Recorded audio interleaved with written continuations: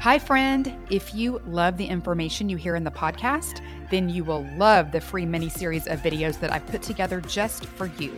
It's all about the biblical blueprint for health and teaches you exact principles I've taught to thousands of Christian women that result in weight loss, better sleep, increased energy, clearer skin, and sharper brains. You can go to thechristiannutritionist.com/miniseries to grab this free set of short, powerful teachings that will show you how to create better health God's way. It's at thechristiannutritionist.com/miniseries. Go check it out now.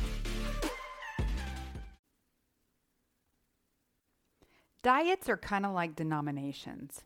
There are so many, and everybody thinks theirs is the right one. People observe different beliefs and practices and styles in both denomination and diet.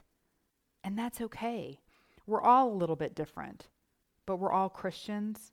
And the important thing is that we're being nourished both spiritually and physically, even if that looks a little bit different from our neighbor. In biblical times, there was a lot of hubbub over food rules, what was considered clean and unclean, what was allowed and what wasn't. In Mark chapter 7, Jesus says, "Don't you understand? Don't you see that nothing that enters a person from the outside can defile them? For it doesn't go into their heart, but into their stomach and then out of the body."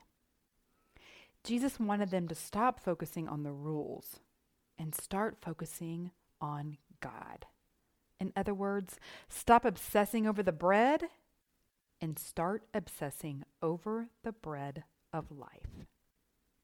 Today, there's more dietary hubbub than ever. Rules about what's best. Should we eat only plants or only meat or only fat? Listen, God gave us all of it. His generous provision includes food from both the plant and animal kingdoms. Just as it is with different denominations, people are going to have different ways they go about it. And that's okay. Some people do better with more veggies. Some people do better with more meat, and some people do better with more fat. It's not about the label, it's about the nourishment. No matter the diet or denomination, it really boils down to these three simple things: love God, love people, and eat real food the way God made it.